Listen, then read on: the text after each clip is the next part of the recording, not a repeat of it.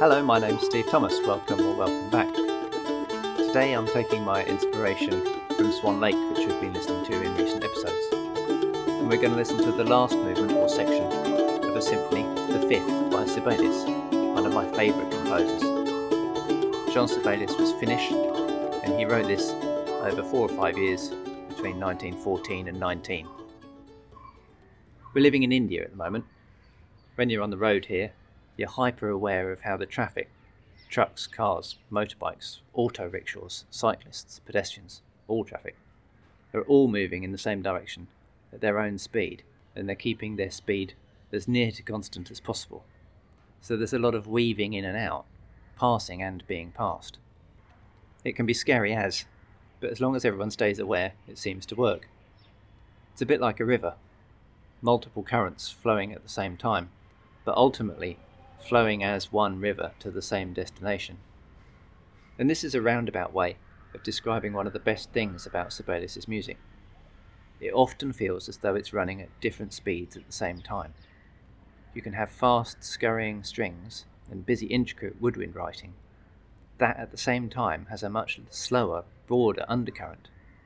A current, or maybe a riptide, that drags you along with it. And this lends his music a sense of inevitability. There's only one place that you can get to. Even though the very ending of this piece is one of the strangest endings in all orchestral music, you never feel that it can be any other way. And in this piece, Sibelius' Fifth Symphony, the fast, scurrying strings lead us to a simple but fantastic tune in the horns, and to swans and the inspiration of nature. On the 21st of April, 1915, Sibelius wrote in his diary, "Today, at 10 to 11, I saw 16 swans. One of my greatest experiences. God, how beautiful.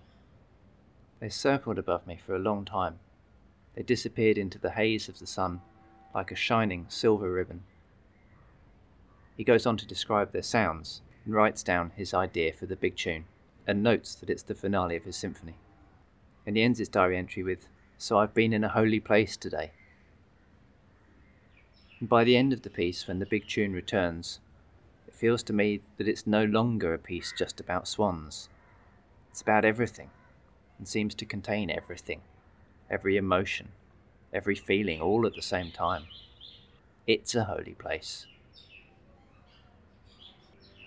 And a few days later, Sibelius returns to his diary and writes, "The swans are constantly in my thoughts and add glory to life." I reckon his musical response adds glory to ours. Click on the links below and have a listen. And then please comment, give us a like and a share. Come back for more next time. Thanks for listening.